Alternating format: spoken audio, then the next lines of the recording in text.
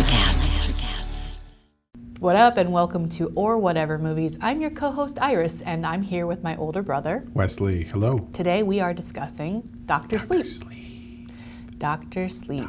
Stephen King's Dr. Sleep. So Wes, you're kind of the Stephen King guy. Okay, fair enough. Between the two of us, I will take that role. I'm the good, not boring Stephen King person. Where does Dr. Sleep fit in to Stephen King's oeuvre?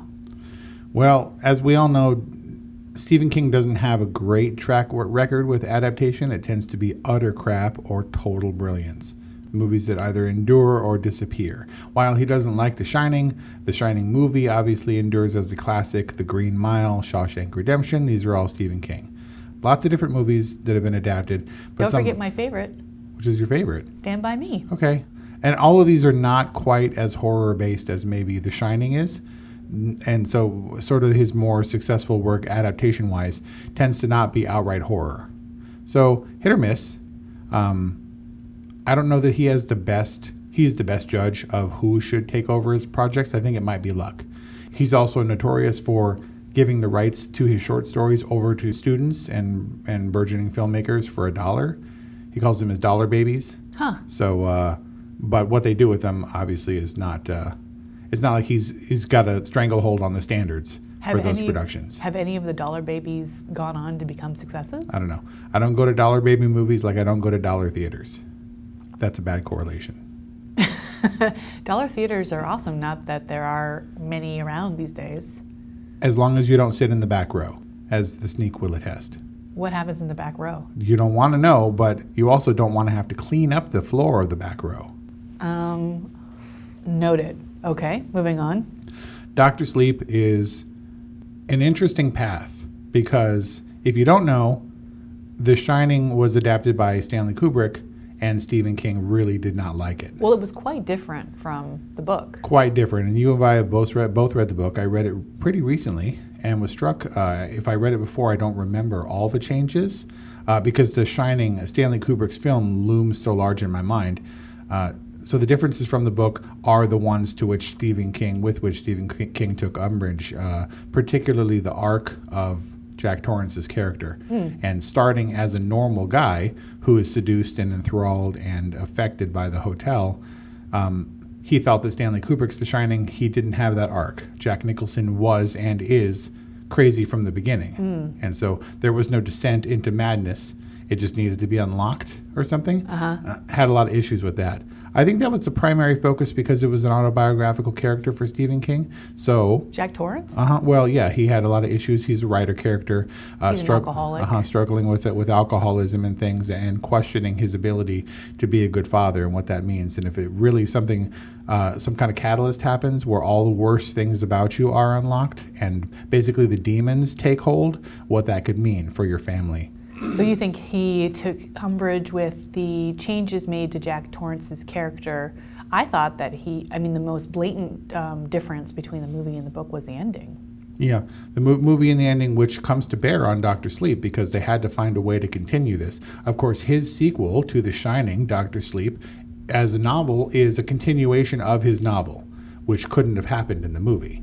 So when Mike Flanagan comes around to direct Dr. Sleep, he has to sit Stephen King down and tell him in no uncertain terms, look, I'm making a movie here, and the movie is going to continue The Shining, the movie version with which so many more people are familiar. So directing an adaptation of your novel as a continuation of your novel won't track for movie viewers. We have to have some reference to the Stanley Kubrick movie, and King agreed. Reluctantly, I don't know. Okay. So we have Dr. Sleep. So I did read The Shining, and I did rewatch The Shining. I didn't read Dr. Sleep, and I'm wondering, is it faithful?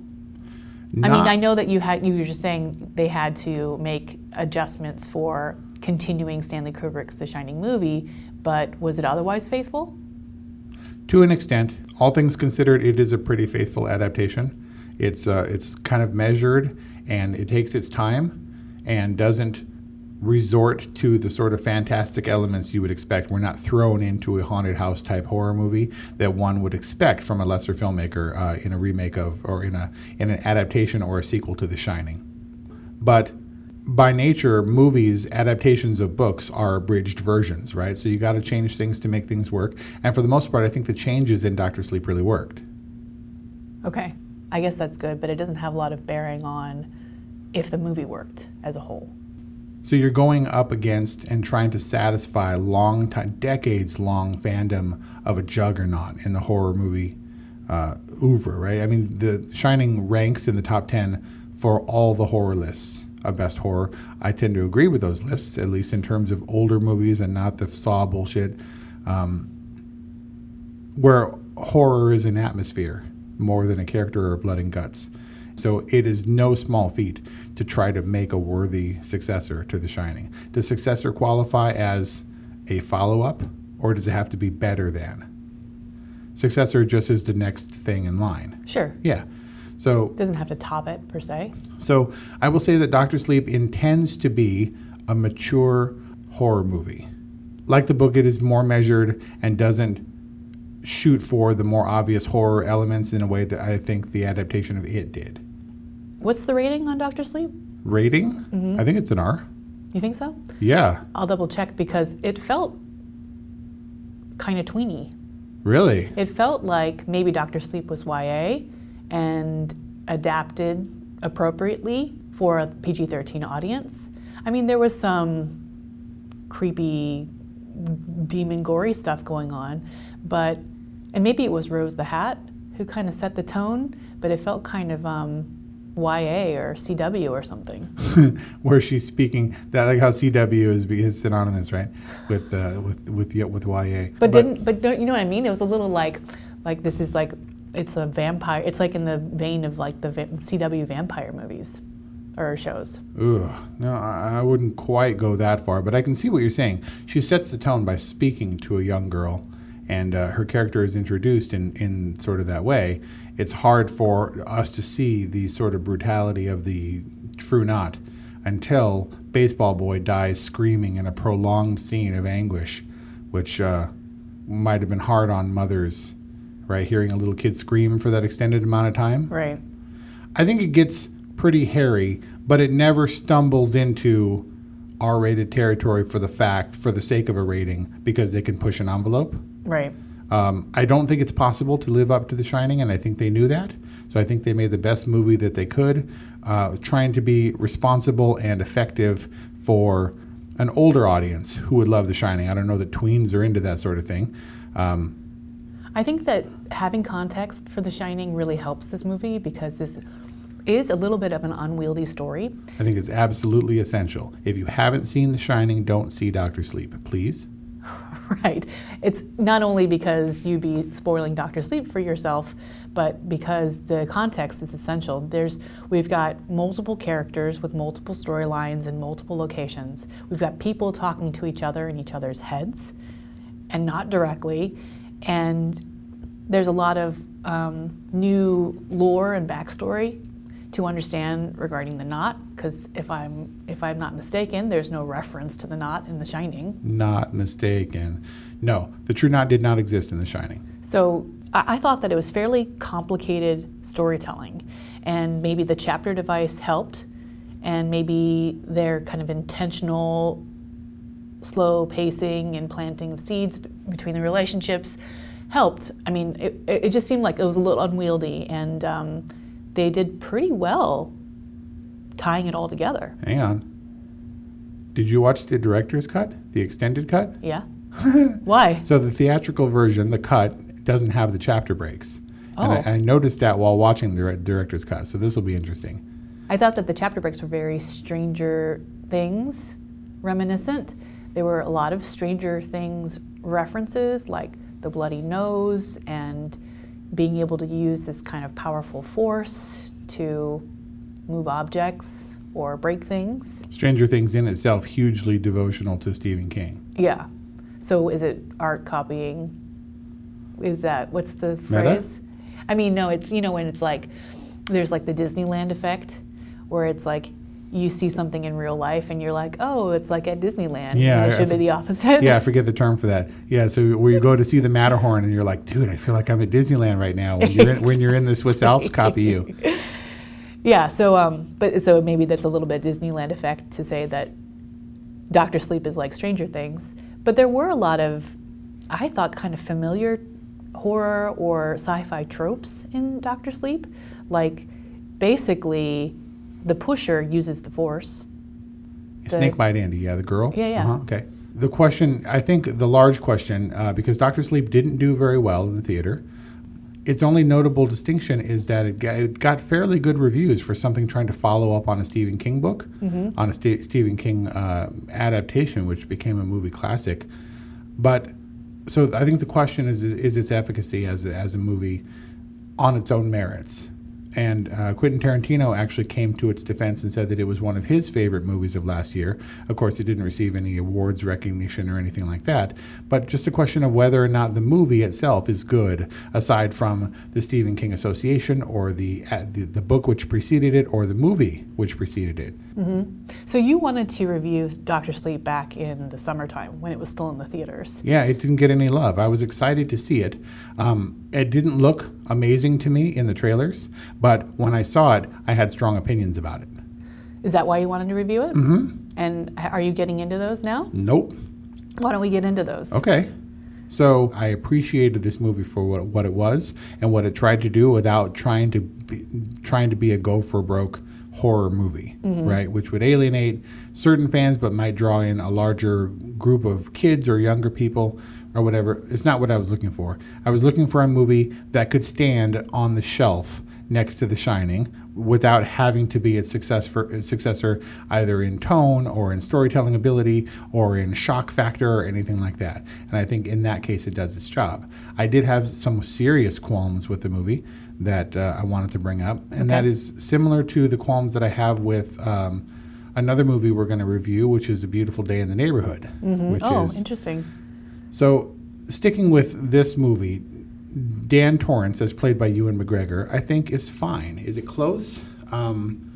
Does he look like the Danny Torrance of old? I don't know. But neither do the recreation characters. That's not. But what we have to flash back to The Shining, right? Or at least the world of The Shining. So we see Danny Torrance as a young boy. We see some of the set pieces of The Shining, all recreated by these actors. Did they use any actual footage from The Shining? Yes, they did. So Mike Flanagan used a couple of shots. The driving shot, which would have been almost impossible to recreate. When they head up to the Overlook, they put a night filter on it. They added a bunch of snow and they changed the car. But that winding through the mountain shot, I don't think that's possible anymore because of how the roads were. Similarly, the helicopter shot over the lake, when they pass that island in the lake, when the Shining theme comes up and they're headed back up to the Overlook Hotel, that was a stolen shot with filters and snow applied to it. How about Wendy screaming in the bathroom as the axe comes through the door? I don't think so. So, staying with the actors, nobody looked like the actors who preceded them in The Shining, right? We have Dick Hallorann, who's back, the cook. We have Wendy and Danny Torrance, the young version. We even have Jack Torrance back in effect. As the bartender. Right? As who stands in now for Lloyd in Danny's version of the Overlook Hotel as he comes to visit it. Nobody looked exactly right. Nobody sounded exactly right. But there were moments of familiarity that so shook me that I was able to grasp onto those. They were like toe holds and finger holds that allowed me to stay in the Overlook and keep my disbelief in check. Like?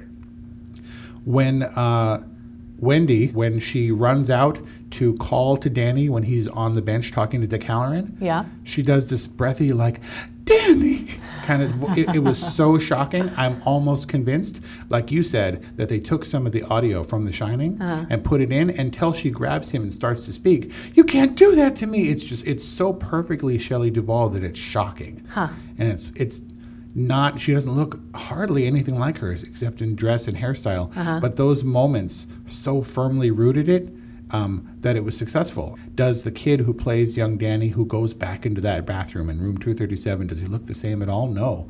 But there are moments that are so close, multiple decades on, it worked for me. Ewan McGregor, does he look okay as adult Danny Torrance? Absolutely. What didn't work for me was the accents. So Ewan McGregor, I think, is a fine actor in certain roles. I think he stumbles over his American accent in that his American is too formalized. It's like, well, I think that what we should do is, like, it's just not naturalistic. Like he's conscious about and always pronouncing in such a way that it's clear that he thinks Americans should talk, and it's distracting to me. Likewise, Rose DeHatt and Rebecca Ferguson, who I think is a good actress, her Irish wobbled quite a bit. Oh, I didn't know she was Irish. Exactly. She's not Irish. She's British.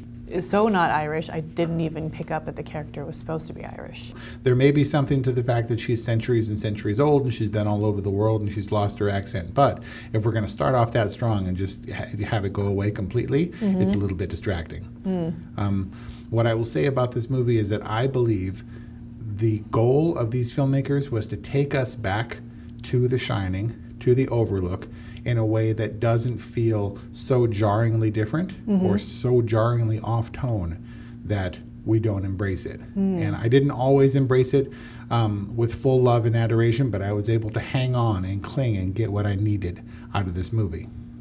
It was a movie that was content to be a companion piece to The Shining, which I think it absolutely needs and has to be. The more that we talk about this, the more that I think about what a momentous, difficult challenge this movie must have been to take on.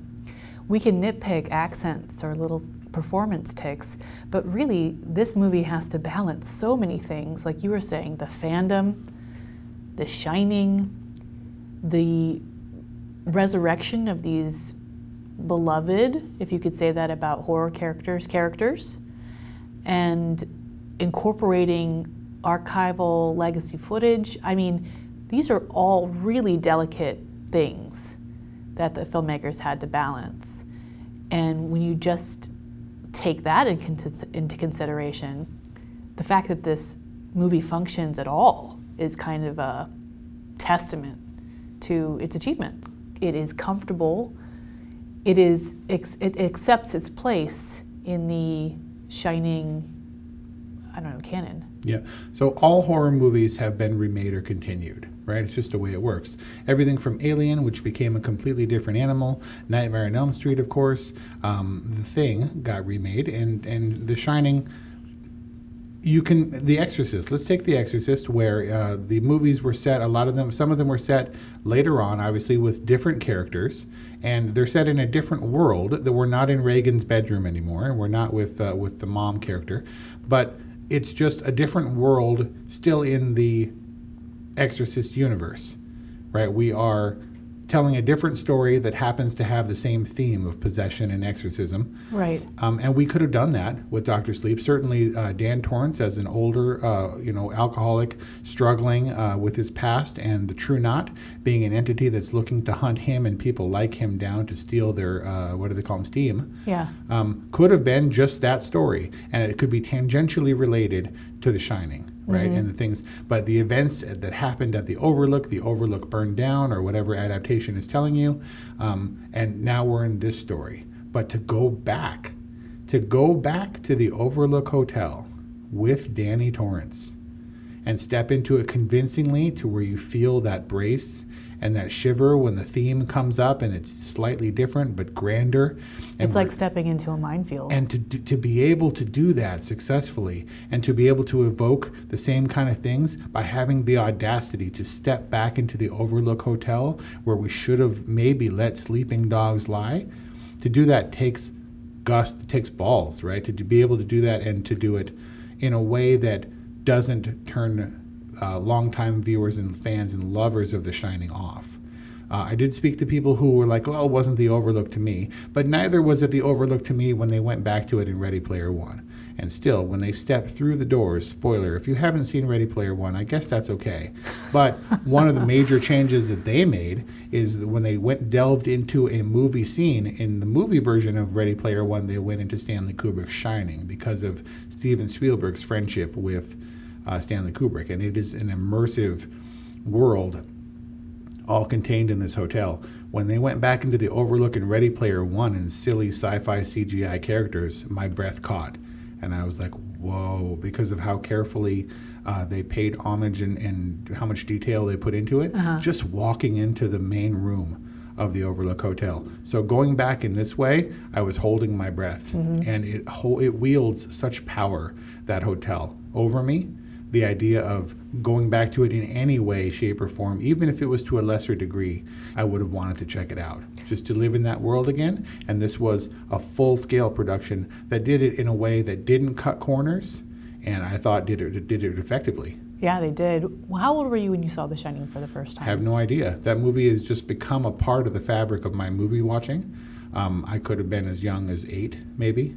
I mean, in a way, your experience kind of mirrors Danny Torrance's experience. Yeah, it's a wonder that he would have remembered it, because he didn't revisit the Overlook since he was a kid in his formative years, who may not have retained those memories, but it was almost as like he knew it. It was a part of him, and he knew what to expect, and he knew his way around that hotel. Well, there's something magical going on there, but also, that was a very traumatic experience in his life that I'm sure left an imprint that is unforgettable.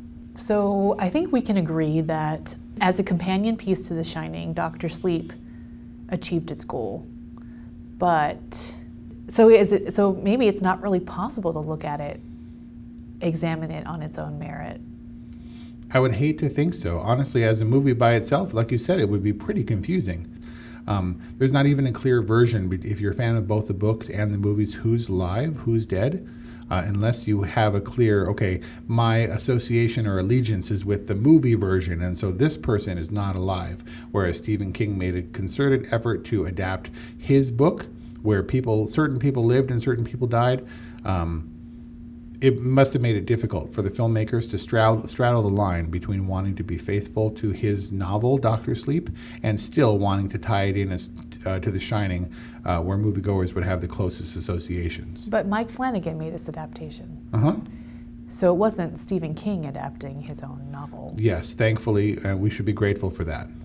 Because his track record of his own adaptations aren't so great. Seems to be a good writer, and in a weird way, he's so nerdy that his style translates much better through other people than it would. Like Quentin Tarantino loves a lot of bad movies, and he derives his style and influence from them, but he makes elevated, better movies. It's like just his sensibilities as a filmmaker elevates cheesy B-movie type themes into really good cinema. Into mass market films. So I think that Stephen King has sort of those silly B-movie 50s horror serials kind of ideas that some people just take and elevate. Stephen King himself is not one of those people. He closely oversaw the TV adaptation of The Shining, the miniseries that came out about 15 years ago, and that is much more closely adapted to his actual novel, and it looks like garbage. So let's talk a little bit about Mike Flanagan.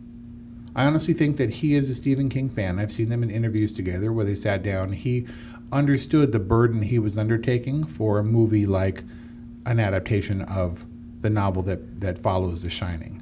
And he had a duty to tell the story that one of his heroes had laid down, and yet do it in a way that was accessible to everybody, which is no small feat. I don't know how he did it.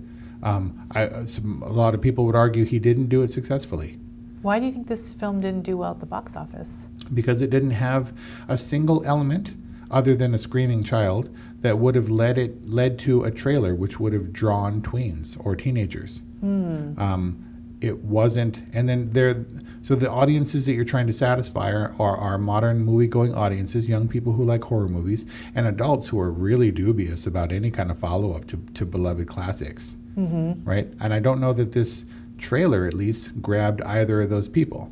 I had to watch it because I have to watch movies for the books I read or movies that I'm really excited about.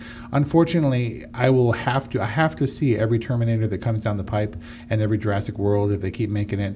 If they are sequels to beloved class, I'm all on board for the new Indiana Jones. I can't not do it for beloved franchises. Thankfully, Bob Gale and Robert Zemeckis have outright refused to allow remakes of Back to the Future. Sorry, bless you guys. Yeah, I have to. And I'm so happy when they come out not terrible. Right. And it's not just to say that this movie is not terrible. Dr. Sleep, I think, is a good movie. I watched Dr. Sleep. I was aware of its comparisons to and callbacks to The Shining, but I enjoyed it. I went for the ride.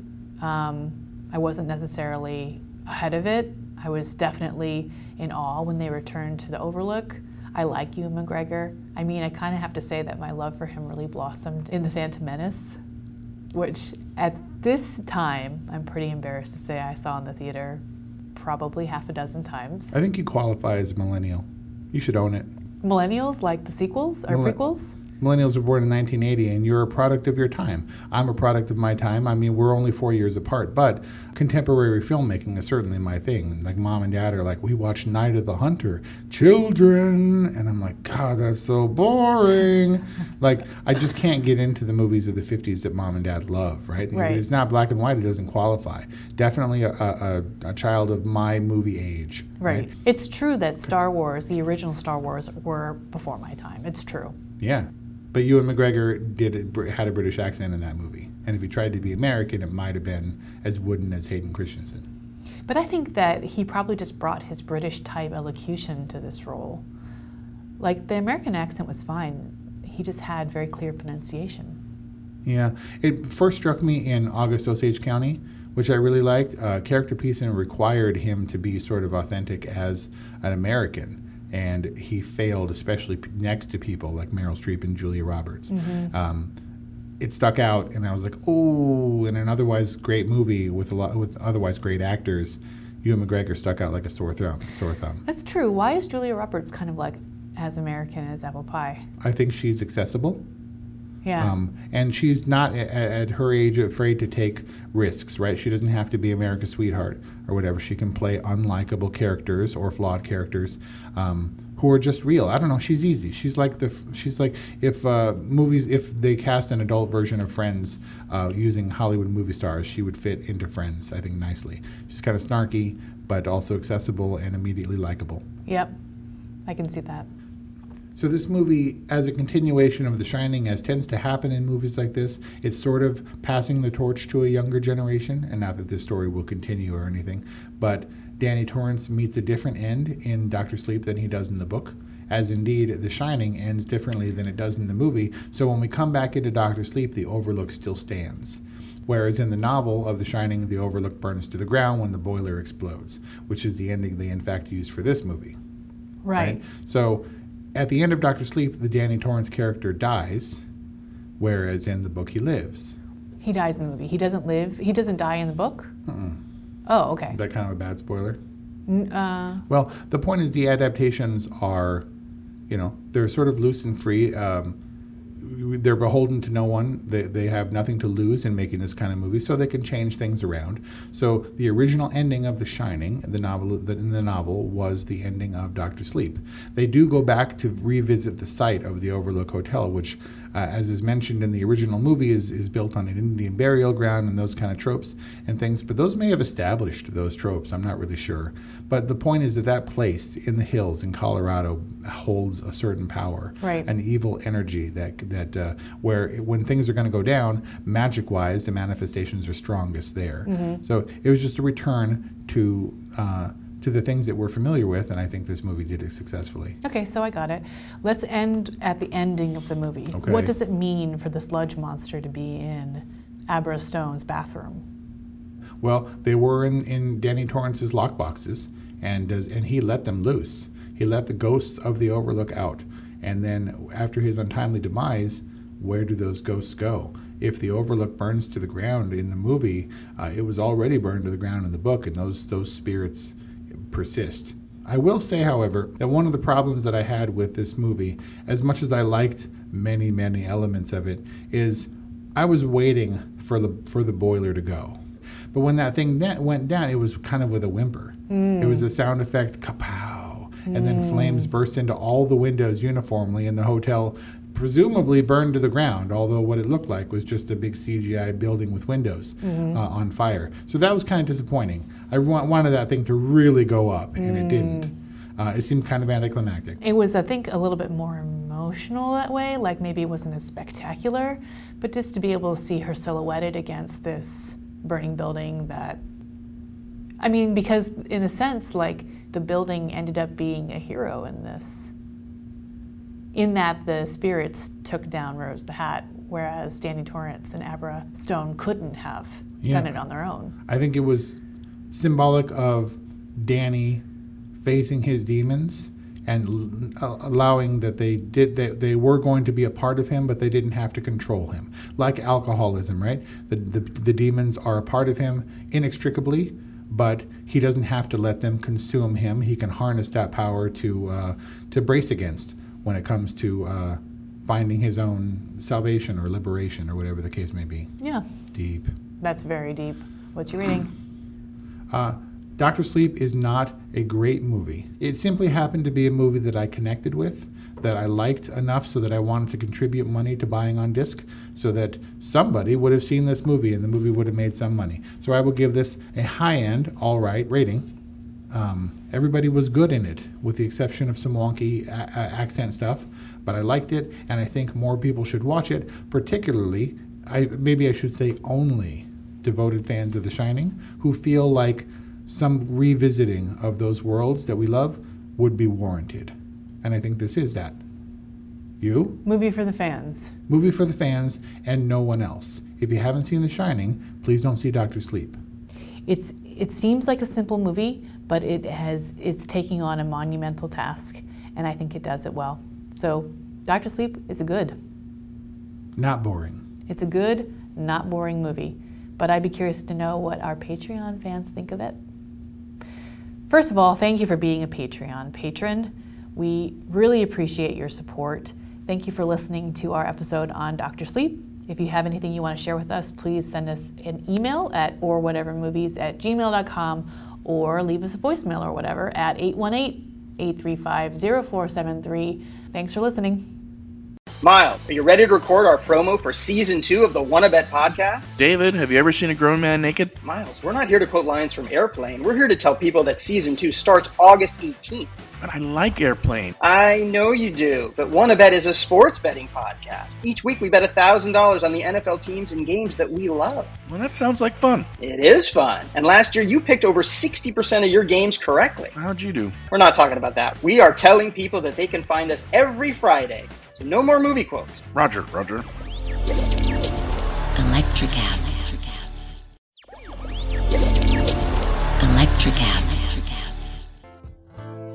Welcome to Tuning Into Sound Wellbeing, where we harmonise your mind, body and soul. I'm Amanda, your sound therapy expert. And I'm Stephen, the curious explorer uncovering the mysteries of sound. Together we explore vibrations, frequencies and the power of sound therapy and tuning forks. Discover ancient wisdom, reduce stress and tune into a healthier life. Subscribe to Tuning Into Sound Wellbeing today. Electricast.